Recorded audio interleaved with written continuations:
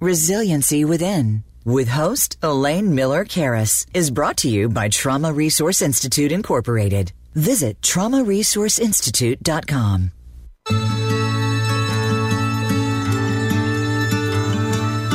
Welcome to Resiliency Within, featuring your host, Elaine Miller-Karras. In unprecedented times, our beliefs and well-being are put to the test. When we take the things we've learned in life and look at challenges in a whole new way, we learn to develop resiliency, which can then be used to promote healing and personal strength. Now, here is Elaine Miller-Karras. Welcome to Resiliency Within. I also want to let our audience know we are live streaming on Resiliency Within's Facebook page. And I would like to welcome back my guest, psychologist Dr. Jamie Gamboa and social worker Brian Stefan of Spotlight on Suicide, which they call SOS. I love that, SOS. Of course, that's what we need to call it. So Jamie and Brian were on the show on February 13th, 2023. And I encourage all of our listeners to go back to that show on February 13th to listen to it, because I really look at that as part one, because we didn't really have a chance to finish our conversation because it was so rich, and they gave us so much background of how to look at our thoughts about suffering and suicidal thoughts in a different way, and also really started to give us some really great, wonderful information about how we can start not being silent. So today we're going to learn more about the Suicidal Ideation Toolbox called SIT, which contains the accessible skills for helping professionals and all people who experience deep suffering and suicidal thoughts. Everyone experiences thoughts of suicide, whether that they may be passing or passive thoughts or more active thoughts. So at some point in our lives, that can happen to any one of us. But when that happens, many of us aren't equipped with the tools to handle it. So that's not your fault. They say people have been afraid to even say the word suicide for a long time, but times are changing. And I guess I'll have to say, also, we need not to be silenced. So I'm going to ask you a question as how do SIT skills increase resilience? You gave me a wonderful description when we were putting the show together. Would one of you like to start? How do they help before we actually get to the nuts and bolts of what SIT is? I mean, the basic idea is it helps you reconnect with the resilience that's already there. So it's not giving you resilience, but sometimes that can get lost. The metaphor I think we've used before, Brian, is it's kind of like, at home, everyone has a toolbox. And wherever you live, you probably have one or more somewhere. But sometimes you kind of lose track of them. You forget where they are. And maybe it's shoved all the way at the back of the kitchen sink and there's a bunch of detritus piled on top of it. And it's hard to access, even though you do have those tools somewhere. Yeah, exactly. And I just want to add to that for some of us, and I think you'll hear Jamie and I and all three of us saying us and we throughout this conversation, because it really is a we thing. And so it's so hard when we learn in our cultures or in our families or in different spaces that suicide is something that happens to people who are, and this is some of the language that used to be prevalent, severely mentally ill, people who are broken, people who, there's other people. And so there is no toolbox. You, and again, I'm just using some of this old language, you are wrong, you are broken, you're not doing your life right. And so whether it be at the crisis hotline where Jamie and I have spent lots of time, whether it be one-on-one or in groups or just in our lives when we interact with people who are going through deep suffering, there is often, it's not just the suffering, it's, Elaine, just like you said, the suffering in silence, because we're not supposed to be talking about this. This isn't something that we are told that there are toolboxes for. We're lost. Here's a metaphor: lost at sea with this deep suffering. And again, just going back to the stigmas that have been so corrosive and so unhelpful, which is that it's my fault. This is my fault. I'm doing something wrong and I can't talk about it. And it's, again, suffering in silence. And for those of us that have lost people to suicide, it's devastating because it was the silence that really contributed. In my experience, it was the silence that really led to my good friend's death. And that's why Elaine, thank you for letting us be on here again and again and again and again. We're coming back every week. No, I'm just kidding. But that we can say that we can't stop the suffering in life, but we can do something about the silence.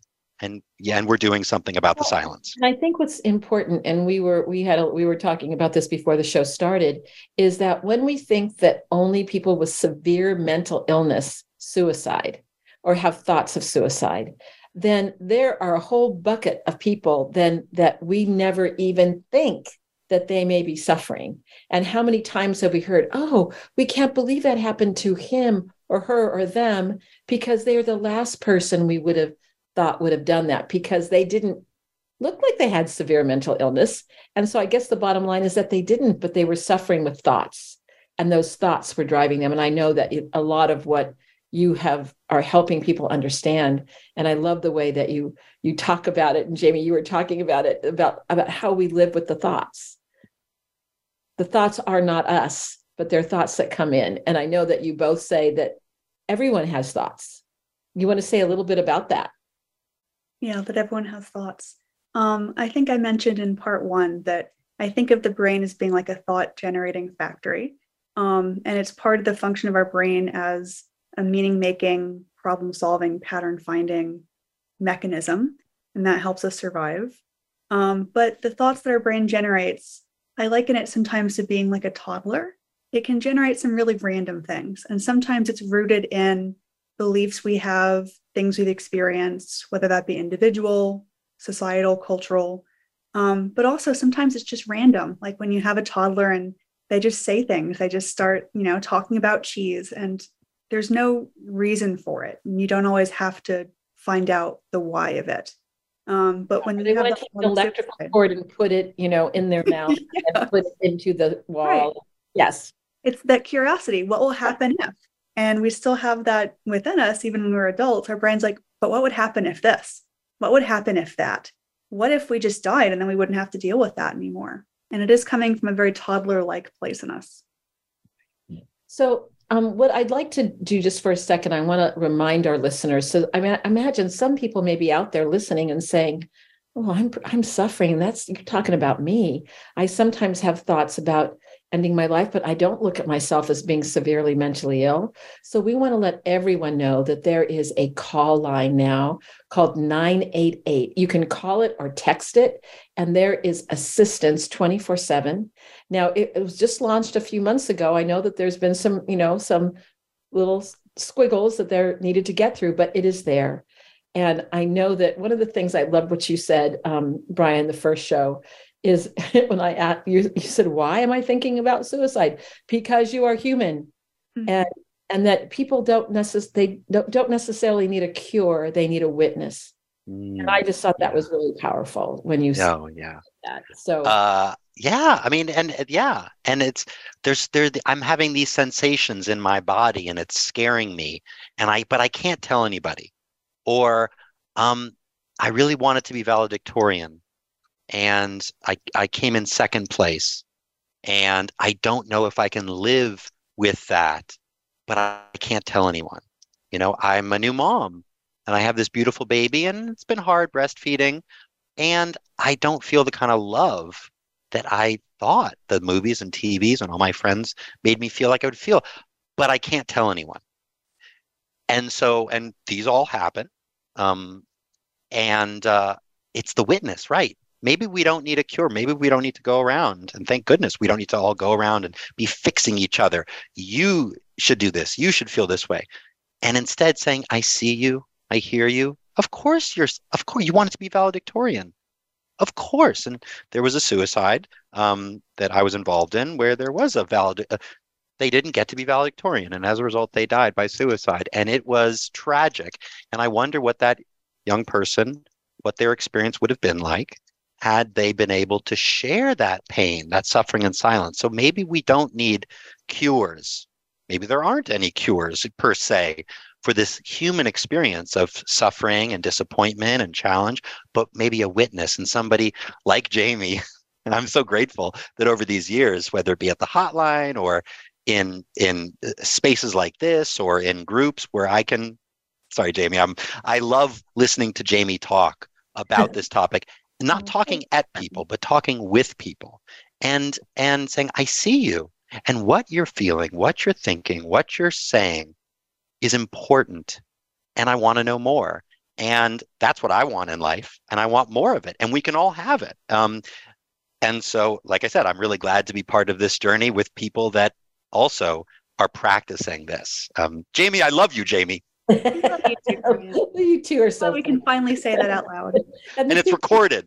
I love you, Jamie. It's recorded, and you work together so well. But I love that you brought in that example of the valedictorian, because I'm just thinking, how many people would say, if even if the person said, "Oh, I cannot, believe it, I'm a failure," you go, "Oh, what do you mean you're a failure? You're the second in your class. It's not a big deal. Oh, this is not a big deal. In the future, you're gonna, you who knows what you're gonna be doing in the world. Get over yourself. You're fine the way you are." But that's not listening to them. That may be saying that they are fine the way they are, that there are going to be other experiences. But at that moment, you can't hear that. It's like, I always think about Charlie Brown and Lucy, right? Where Lucy would be blah, blah, blah, because it wasn't getting into Charlie Brown, right? So I think that's, what we want really people to hear, that that doesn't work, that deep listen. And that's going to, help me go to one of the questions I want to ask you today. Why did you create SIT, and tell them what SIT stands for? Yes. So SIT, the Suicidal Ideation Toolbox, and keeping with the very important mental health tradition of things being acronyms, it's also a way of saying that we are sitting with suicide and suicidal thoughts instead of trying to fix them or make them go away. Just get rid of them, turn them off somehow. And so even though the SIT skills are tools in our toolbox, they're not meant to be solutions or ways to solve a problem. They're more a way of helping you connect with yourself, with your story, with a meaning that helps you move forward, with your body, with your sense of larger purpose, and also with other people at a time when that connection is especially important, and when we can really get disconnected by all the silence and the shame surrounding deep suffering and suicidal thoughts. So, I want to really emphasize this word connection. I've heard you both say connection, and maybe Brian wants to weigh in on it as well, because that does seem to be one of the core components of what I've heard from both of you. So you want to say a little bit more about that, Brian? Absolutely. No, this is, I don't know, Jamie, maybe I've never actually told you this, but I'm about to, this is my favorite word. This is the word. This is it. Connection, and connection to other people that get it. And there are people in this world, that we can have this Me Too moment with. And if, Elaine, as you said, and thanks for starting today's show by saying that it's a human thing. We all think about our own mortality. We all experience thoughts. What would this world be like if instead of saying, I'm thinking about suicide, we were to call it what it is, which is I'm experiencing thoughts of suicide. So back to the connection, that we can connect with other people, we can connect with ourselves. And I'm so glad that this phrase, sitting with, what it be like to connect with the feelings in my body when I think about my own funeral, what's happening inside me. When I think about, my piano teacher who actually listened when I used to talk, connecting with ourselves. And it's hard. Like I say, I didn't have any classes in elementary school or high school or college about connecting with what's happening. And also, we're not talking, I'm glad that suicide prevention has been, that's been it. That's what we've been working on for many decades now, and we owe a great debt.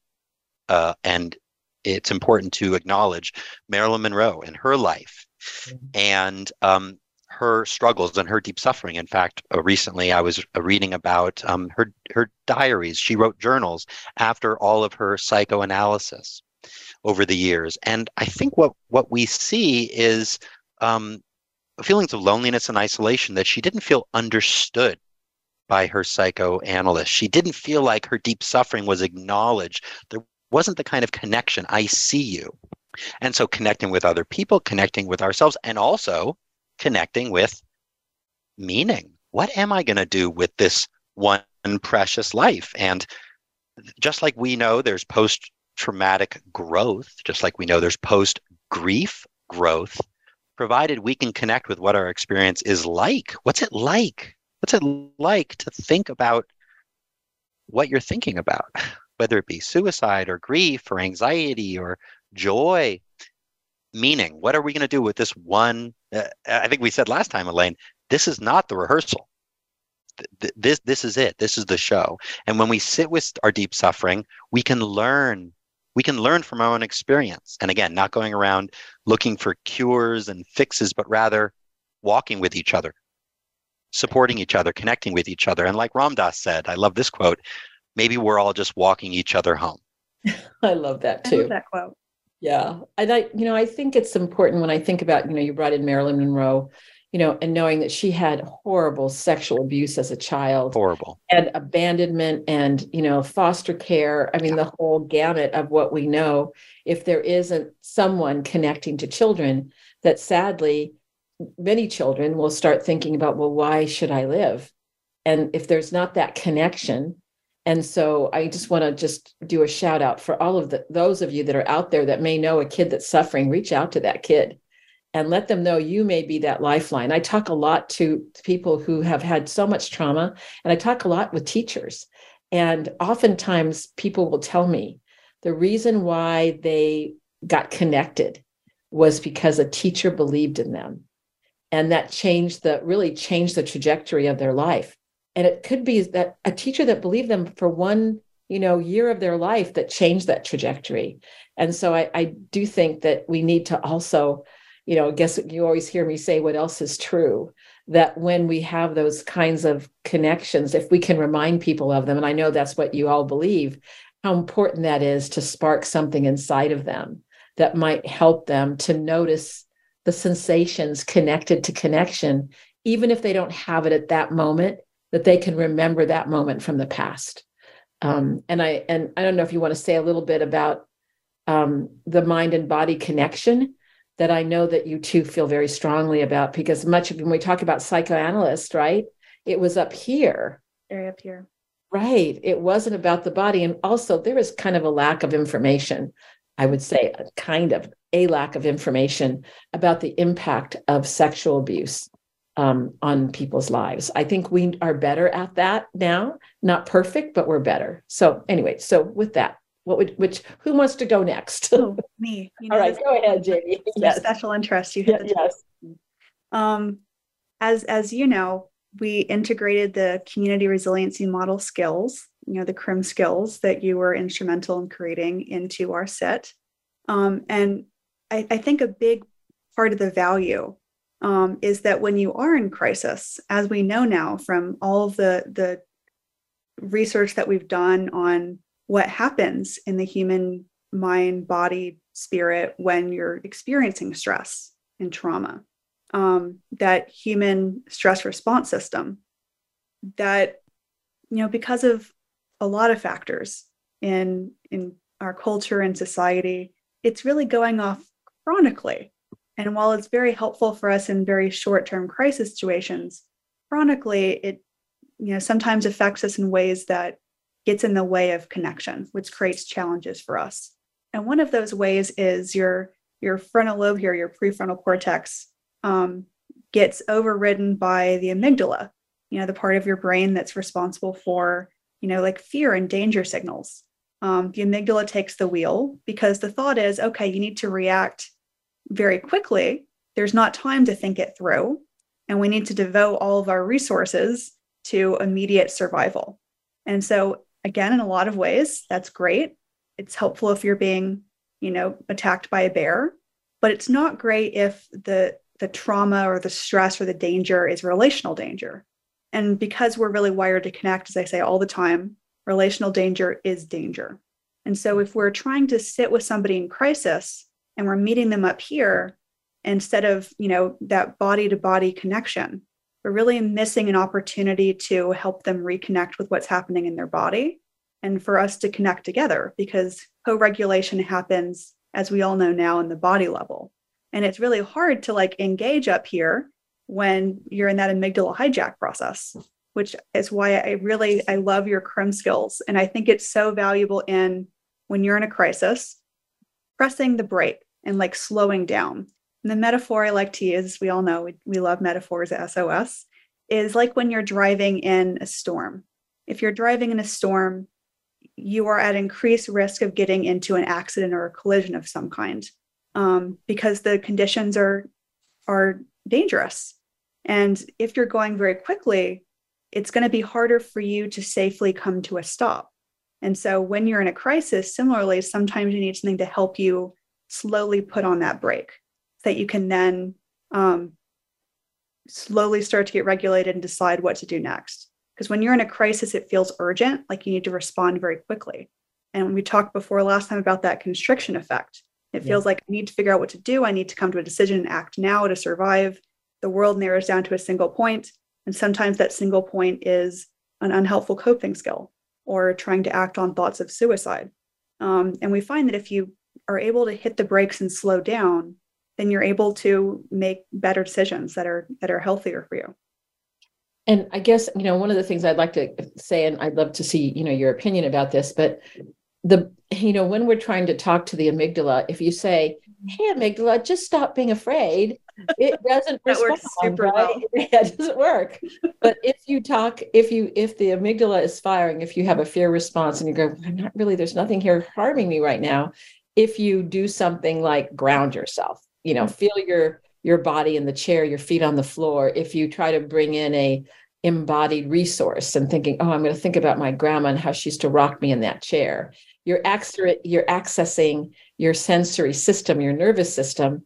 And you're also, the brake is the parasympathetic nervous system. Absolutely. Yeah. Right? You're putting that brake on and now deeper breath. So the prefrontal cortex, then it's amazing how this happens. It's going, oh, well, maybe things aren't as bad as I thought they were. Maybe I'm going to call Jamie or I'm going to call Brian and they're going to help me through this.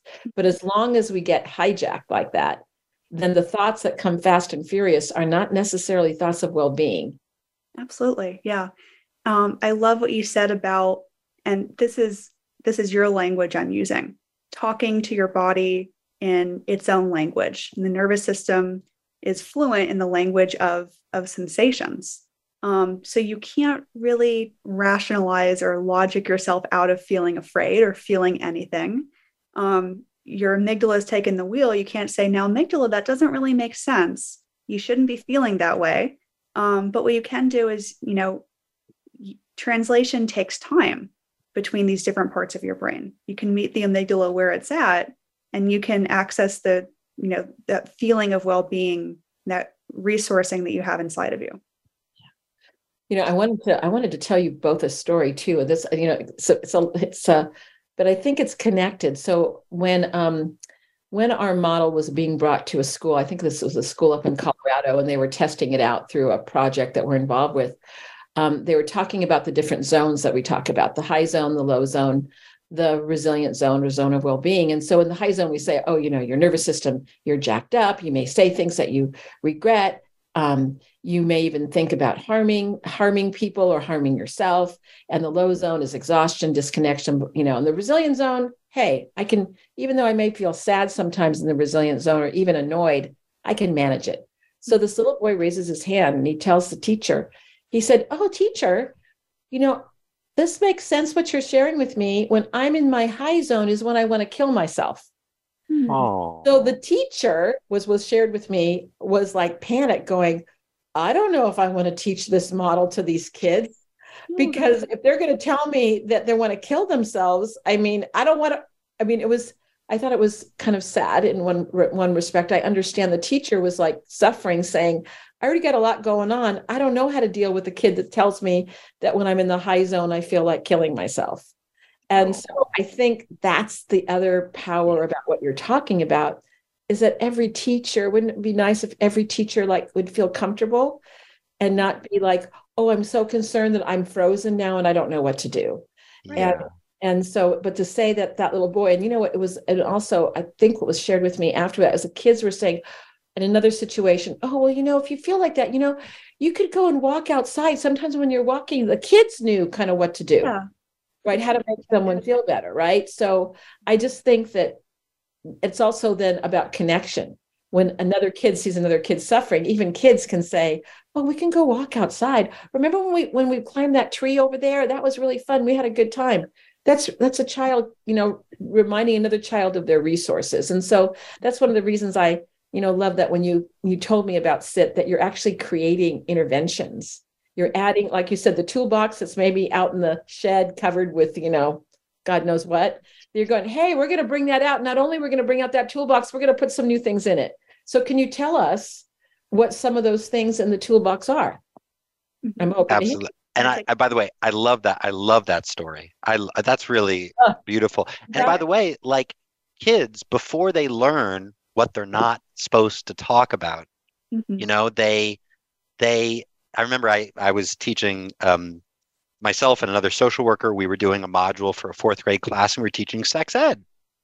And it was 4th grade. It was a 4th grade class, and they were asking perfectly wonderful, correct questions like, how does the baby fit in there? And I mean, just like good questions. It does seem pretty impossible. It does, right? And with this kiddo who's sharing, like you said, Elaine, like, oh, it's like when I think about killing myself, and then there's that reaction, the eyebrows go up, the shoulders tense, and all of a sudden, this kid is a problem that needs to be fixed. Right. And again, the more conversations we're having, that we don't have to just stop at prevention. The stops. Let's stop this. It's important to have breaks and pauses. And thank goodness that is a big part of our toolbox. And Elaine, the work that you do. What's happening in the here and now, right now, and helping people come back to the right here, right now, versus falling into the future and the past. But instead of the fear, oh my gosh, instead, and if you ever don't know what to say to someone, I think the best thing to say to someone is, thank you for sharing that. Thank you for what you just said. I'm so glad we're talking.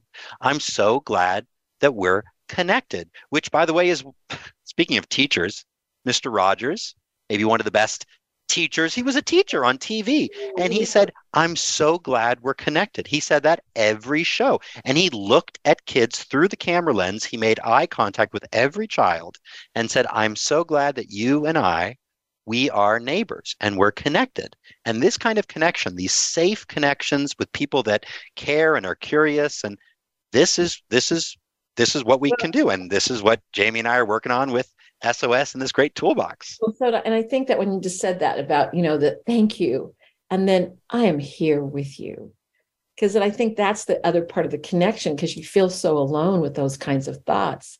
And I thought, when people told me about it later, they asked for my opinion, and I just said, well, isn't that wonderful that he felt safe enough in the classroom to be able to express that. And that's saying something, I bet, about the nature of the teacher. So that's what I would have said to the teacher if I would have been present. I said, oh, the fact that child feels comfortable saying that is so wonderful. And then, of course, you want to have a deeper listen. You want to talk to him. And there may be other people in the school that may need to get involved, but it comes from this caring aspect. And that child feels cared for even being able to say that. But it may be like saying, how does that baby get out? How does it live in there? That doesn't seem possible. Well, we're going to take a short break. But when we come back, we want to hear more about the skills in the toolbox. And I know now, too, that you are live, that your website has launched. So say the website really quickly right now before the break. What's it called? SpotlightOnSuicide.com. SpotlightOnSuicide.com. So we want everybody to know that. So we'll be back in just a couple minutes, and we're going to continue this wonderful conversation and learn more information about how to help people that may have these thoughts that aren't going away. Thanks, Lynn. Back in a moment.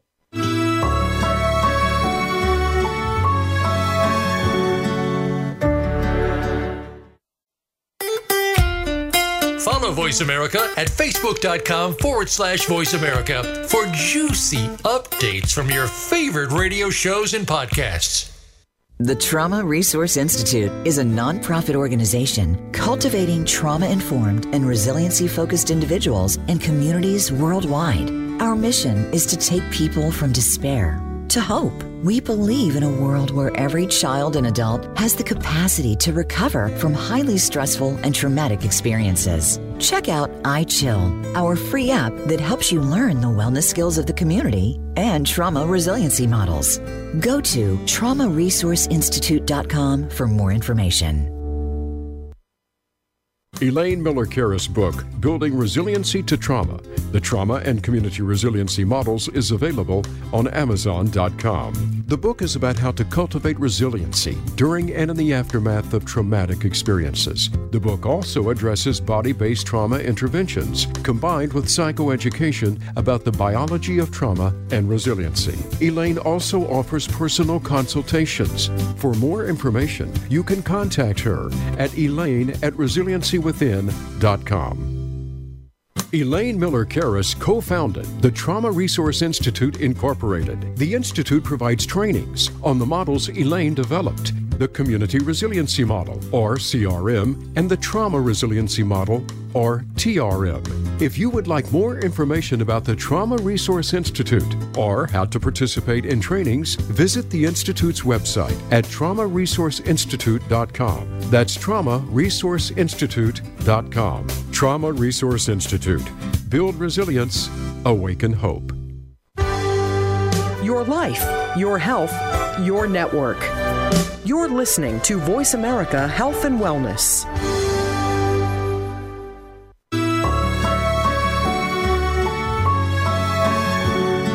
This is Resiliency Within with Elaine Miller-Karras. To reach the show during our live broadcast, please call in to 1-866-472-5792. That's 1-866-472-5792. You may also send an email to elaine@resiliencywithin.com. Now, back to this week's show. Welcome back. I'm here with Brian Stefan and Dr. Jamie Gamboa. They have created a wonderful new program called, we call it the SIT Toolbox, but tell them what SIT stands for again. We want to hear it as many times as we can. Suicidal Ideation Toolbox. And so right before the break, we were talking about what are some of the skills in the toolbox, and they've just launched their new website. So would you like to talk a little bit about the interventions? And I imagine we could talk for the rest of the show about the interventions. Easily. Yes, let's go. To start with, maybe it's helpful to kind of briefly explain the layout of it. We have two different toolboxes. So one is the crisis toolbox, and that is a toolbox that's intended for use when you are in an immediate crisis right now. And the tools can be used with a caring other or on your own if there's no one around in the moment. And even if there's no one around, they still facilitate connection with your body, with yourself, with your larger sense of meaning and purpose. And in addition to somatic interventions, we have a lot of narrative interventions, which are all about storytelling, how to tell the story of what you're experiencing and make meaning in a way that works, that helps you move through it and also helps you communicate to others. So you can then use that to have these conversations and connect with others. In addition, we have the therapy toolbox, which is intended to be used with the therapist when you have a therapeutic relationship established. And so those are tools that you can use whether you're in a crisis or not, that are really intended, again, helping connect with resilience, with yourself, with others, and specifically targeting some of the things that get in the way of that connection. Well, Jamie, this poses a question for me, knowing that there are many people that, as much as we know, there are so many wonderful therapists like the two of you out there, that some people don't want to go to a therapist. Can they still use that part, even if they don't have a therapist? That part of the website? Absolutely. It's something that we recommend doing with a therapist because it's more of a larger conversation. But in the absence of a therapist, you can look for, we were talking about Mr. Rogers during the break. You can look for the helpers and find people in your life.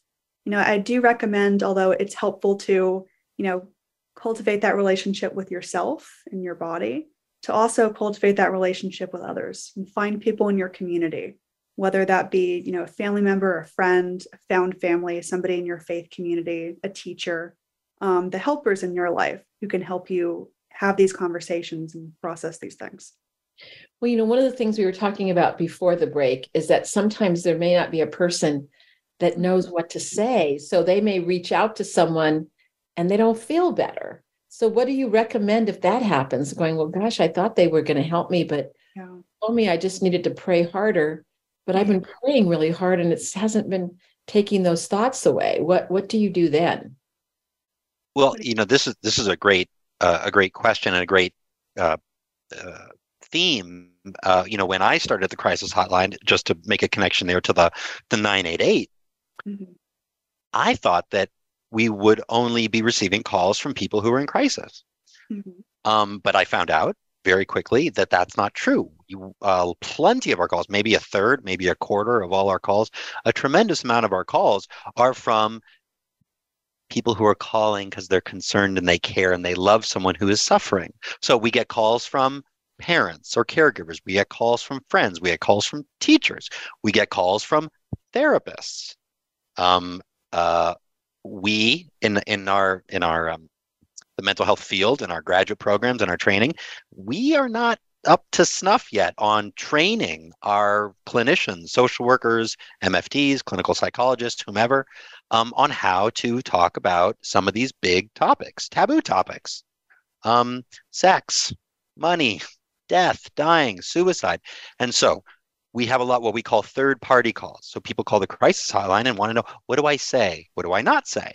And so perhaps, just like Jamie was saying, that in the absence of a therapist, perhaps there is a sponsor in a 12-step program, or a fellow, or maybe a baseball coach, or a piano teacher, or a pastor, or an imam, or a rabbi, or someone who we feel, and again, I'm glad that we're including the body here, when we feel safe with certain people. And maybe those third parties, those caring connections, can check out the spotlightonsuicide.com website and familiarize themselves with some of these tools and maybe practicing. Okay, what if we, and again, I love it. It's our website. I love it. That this, for example, in the crisis toolbox section, we have this concept of CAMP, C-A-M-P. And like Jamie said, us therapists, we love acronyms. We love acronyms. And so we, for a long time, up until about 10, 12,000 years ago, we've all been wandering around, and then we figured out farming, yippee, and we stopped wandering. And so we've had these campfires, we've had these shelters, we've had these a refuge, a place that we can call home. And so and certainly deep suffering, suicidality does feel like we're lost in a forest or wandering a desert. We're in the wilderness. And so what would it mean to set up camp there? What would it mean to have a safe place, and ideally to not be alone in that camp? And so, and again, and I'm glad that our camp tool in this toolbox starts with connection, right? Connecting with another person, certainly connecting with ourselves, connecting to this moment right now, connecting to the here and now. So often suicidality and deep suffering, we're falling into the future or falling back into the past, right? And instead connecting with what's happening right now in this moment. So I love this camp tool. I love all our tools. I love all my kids the same. I love them all equally. But I have a favorite. Yes, but you have a favorite. So the person goes to your website. It's easily accessible that they could go to the tools section and they could start like right now. They could go and see, okay, well, here's how I need to talk about it. Maybe it gives a framework, because you go, how do I talk to someone about this such deep suffering? So it gives them a framework of how to be able to speak about it. Mm-hmm. Yeah, because sometimes it's hard to find the words, to find the language to communicate our experience to others. And we spend a lot of time in our own experience, our own heads, thoughts, emotions, body, but it can be hard to know how to package that in a way that somebody else is able to receive it, especially if something is blocking that in some way, whether that be stigma or some kind of societal narrative about how things should be, maybe shame. And so it does help to have the language, especially going back to the neuroscience, when there's that wordlessness of trauma in the body's stress response system, making it even harder, adding an extra level of difficulty to communicating and connection. And so I want to talk a little bit more about the tools. Mm-hmm. So especially the ones you said about the ones that are good to use, recommended with a psychotherapy. So what can you give us an example of one of those tools, what that would be? Yeah, so an example of one that's in our therapy toolbox is the beach ball. And this is a metaphor that I use all the time, where if you try and push a beach ball under the water, it's a constant exertion of effort. And the moment you're like, oh, water everywhere. And so it's kind of a conversation seed. What is that thing that you are pushing underwater? And what would happen if you stopped pushing it underwater? What would happen if you held whatever the thing is? So again, it's very much rooted in this narrative theory approach of storytelling, where you are trying to find the language to describe the experience of, wanting to push something away, push something down, repress it, and how you could have a different kind of relationship with that thing. And even if we can't get rid of the thing and throw it away from us, because maybe it's mixing metaphors here, it's a boomerang, it's going to come right back around. But how can we hold it differently?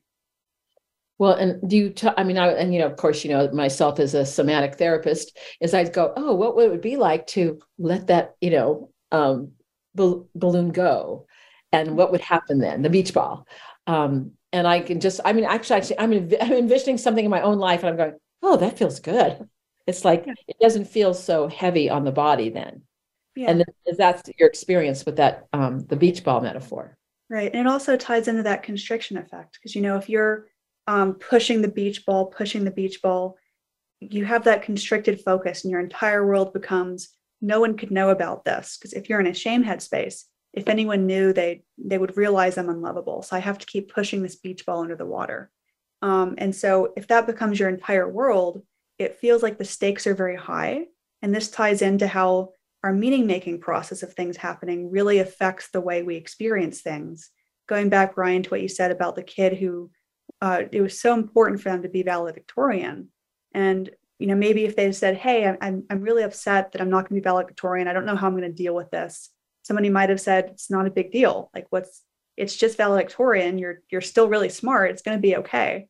But maybe if somebody had sat with them and asked, what does it mean to be valedictorian? What does it mean to not? Maybe this kid was balancing on the head of a pin. Maybe it felt huge. It felt like, if I'm not valedictorian, then again, that constriction effect, what else is there? My entire world is zoomed in on being valedictorian. I don't have anything else right now. And the beach ball can be a conversation to address those kinds of experiences. Well, and I'm just thinking about what happens to so many kids. There's so much pressure from themselves, but from parents, from other people, that sometimes, well, if I do that, I'm going to let my dad down. And he'll, I don't know how that's going to be in our family, that's what we've been working for since I was a little kid. Right. So all those kinds of things that are also can be distorted thinking, because they think a certain way that if they didn't talk to anybody about it, they don't know that there's something else that someone thought. Right. Right. Exactly. I'm really glad we're talking about shame. We're talking also about social justice. Right now, there's a lot of people in this country, of course, around the world, but in this country right now that are struggling with paying the bills, paying rent, possible evictions, experiencing homelessness or housing insecurity. And so bankruptcy, for example. Well, what's the big deal? Well, for example, the shame that I would feel, and it's entirely possible that this could happen to me. So I have not declared bankruptcy yet, but it's possible. It's possible. And so if I was to declare bankruptcy, and as Jamie, you were saying before, because shame is a social emotion, it's not something that happens in a vacuum. My bankruptcy, it's not the bankruptcy that I'm ashamed of. It's the fact that how could I tell my partner, am I going to keep this a secret from my partner? Do I have to tell people? Do I have to disclose this? The shame of that. How can I be accepted into this world?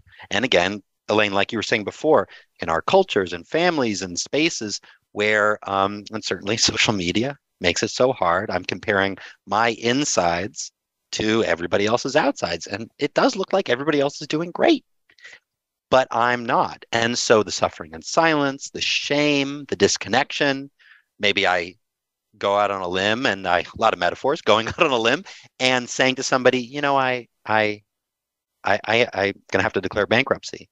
And they reply in the way that perhaps that valedictorian scenario was, what's the big deal? And it's so painful. And again, suffering and silence.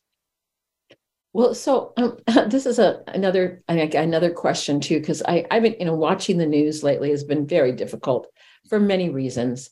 But I get really concerned about children that may be, coming into the awareness of their sexuality and thinking, I think maybe I'm one of these non-binary folks, or, I think maybe I really am attracted. I'm a woman and I'm attracted to a woman, or I'm a man attracted to a man.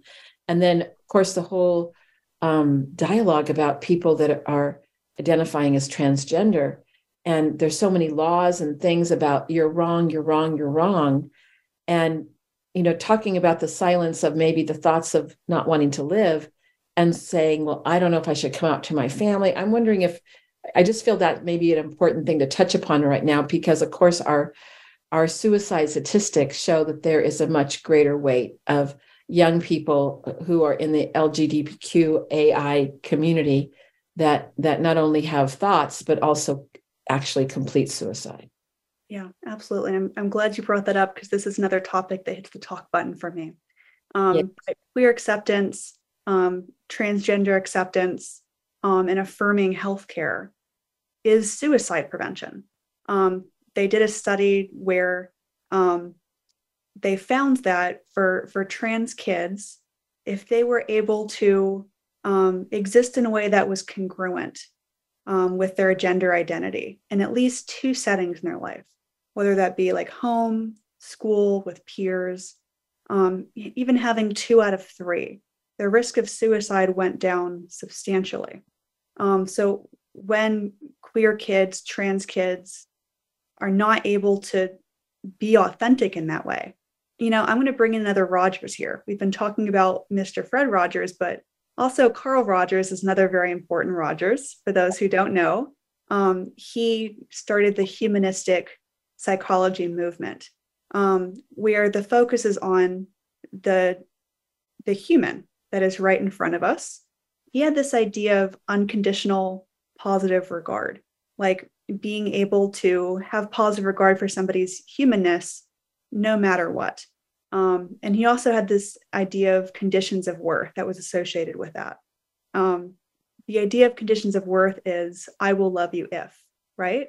And so if you're a queer kid or a trans kid, and you're getting this messaging, maybe from family, from teachers in the educational system, from peers, from politics, you read the news, and the message you're getting is, I will love you if.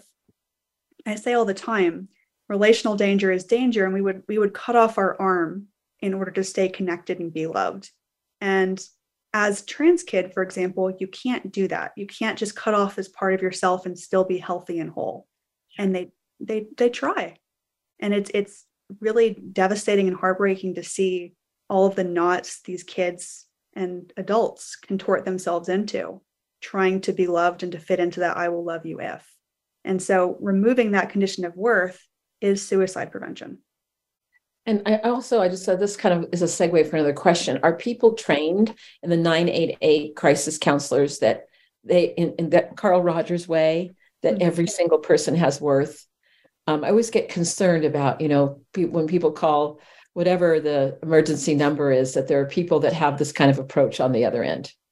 Oh yeah, and I'm glad you asked that, because that's important. The people who volunteer their time. A lot of times, Jamie and I have taken so many calls where people ask, "Are you paid for this?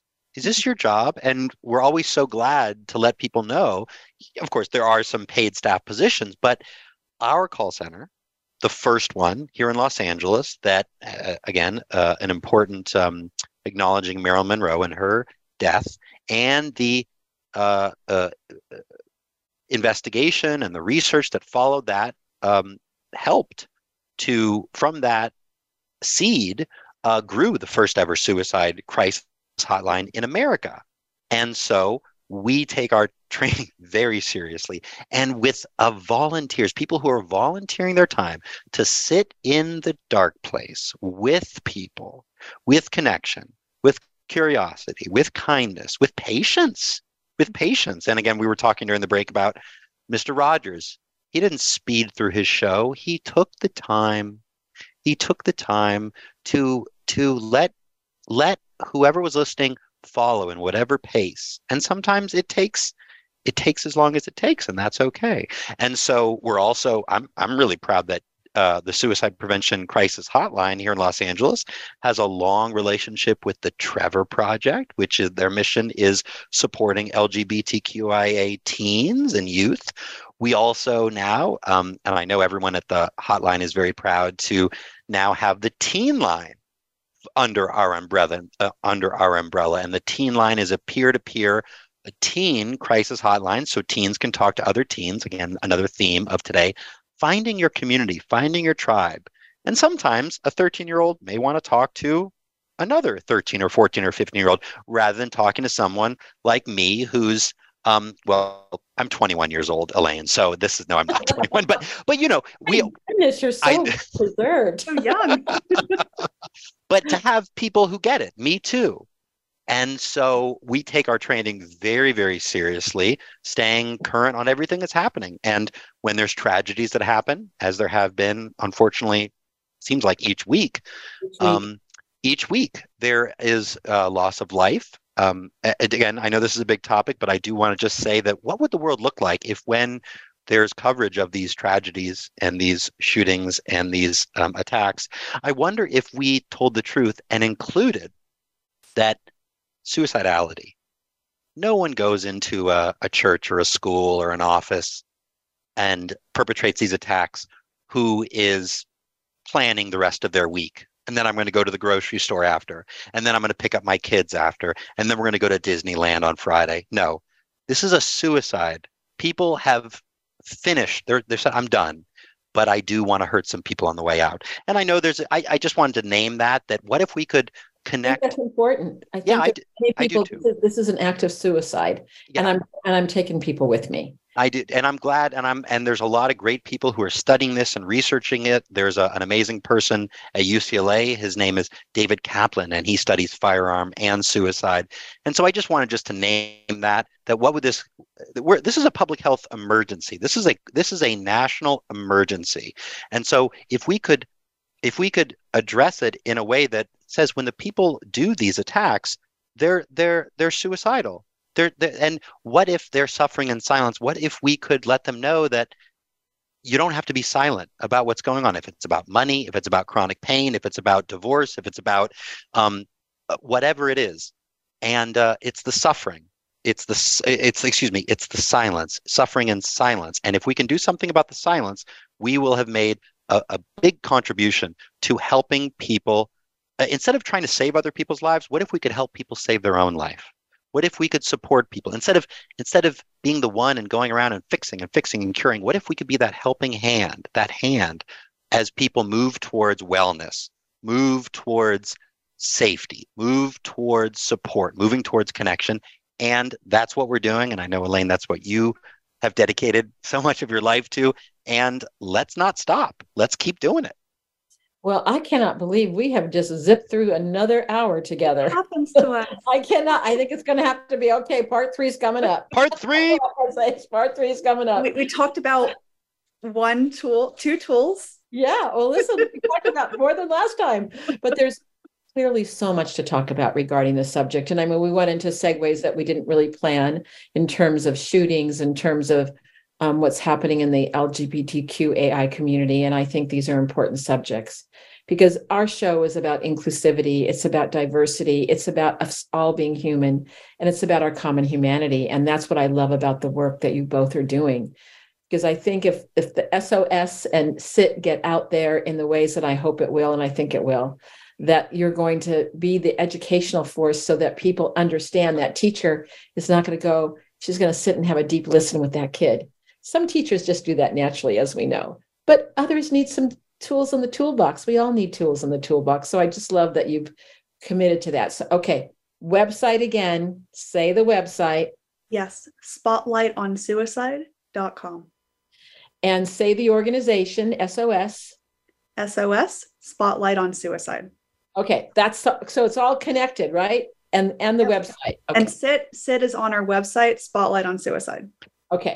And SOS is my favorite ABBA song. I love that song, Elaine. SOS. So remember well, ABBA? Brian, I think I'm going to have to drive out to LA and we're going to have to go to karaoke. That's karaoke. Yes. ABBA. SOS. I'm coming. Good. But all right. Well, anyway, again, thank you both. I mean, Jamie Gamboa, Brian Stefan, you have created meaning and purpose in your life, and you're sharing your meaning and purpose with the world. Thank you for sharing it with me and Resiliency Within and all my audience. And until we meet again, remember, our wonderful audience out there, what else is true, that from suffering, they have created something really beautiful and continue to reach out and help people. And remember, 988 if you're suffering. There's someone there who's well-trained on the other end. So this is Elaine Miller-Karras signing out for Resiliency Within on our dear Voice America. And I want to thank the Trauma Resource Institute again as our sponsor. Go to their website and donate to them because they do good things around the world. Blessings.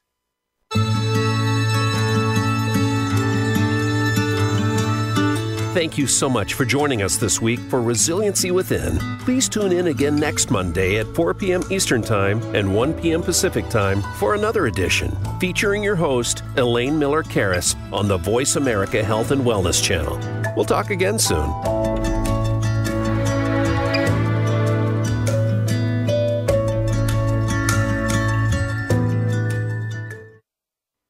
Resiliency Within, with host Elaine Miller-Karras, is brought to you by Trauma Resource Institute, Incorporated. Visit traumaresourceinstitute.com.